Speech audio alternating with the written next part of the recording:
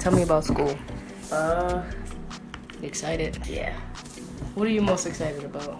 Meeting new friends. Meeting new people Yeah. who may become friends? Yeah. What excites you about that experience or that? Because it's a new school. Yeah. New dawn. It's a new day. New life for me.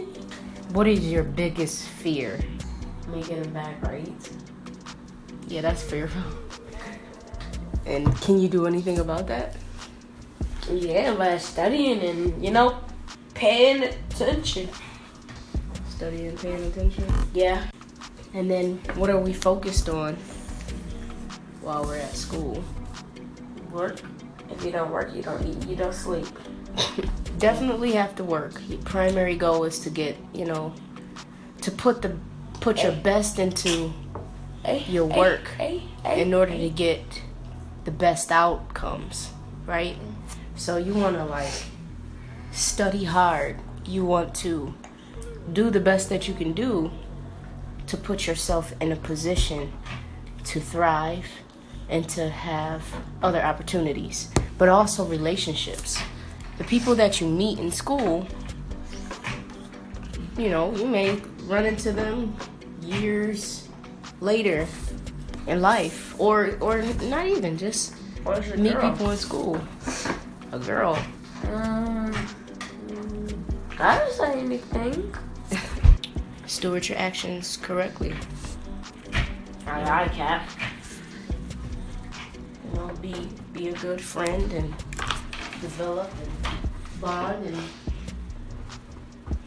when you have the permission. Permission? Yeah.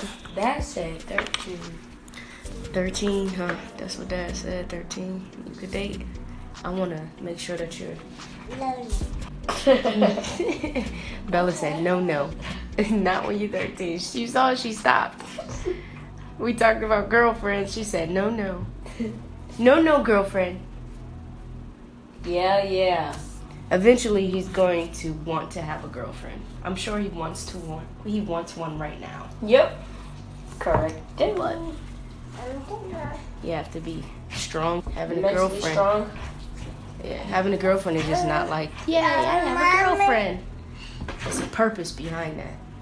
Yeah. But see, we've already started talking about girls when the most important thing, which is first and foremost, is knowledge, so that the girl one day that you may meet her, whenever that may be, can have somebody who's intelligent and stable. So one of the key things I always say, it's not about what you have on, it's about what you have where? In your mind and your heart.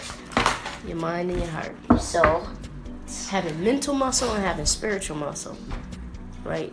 Mm-hmm. Just like being healthy, what you put in your body can give you energy, can build you up. Mental muscle, spiritual muscle, which means that you have to constantly push yourself to learn more.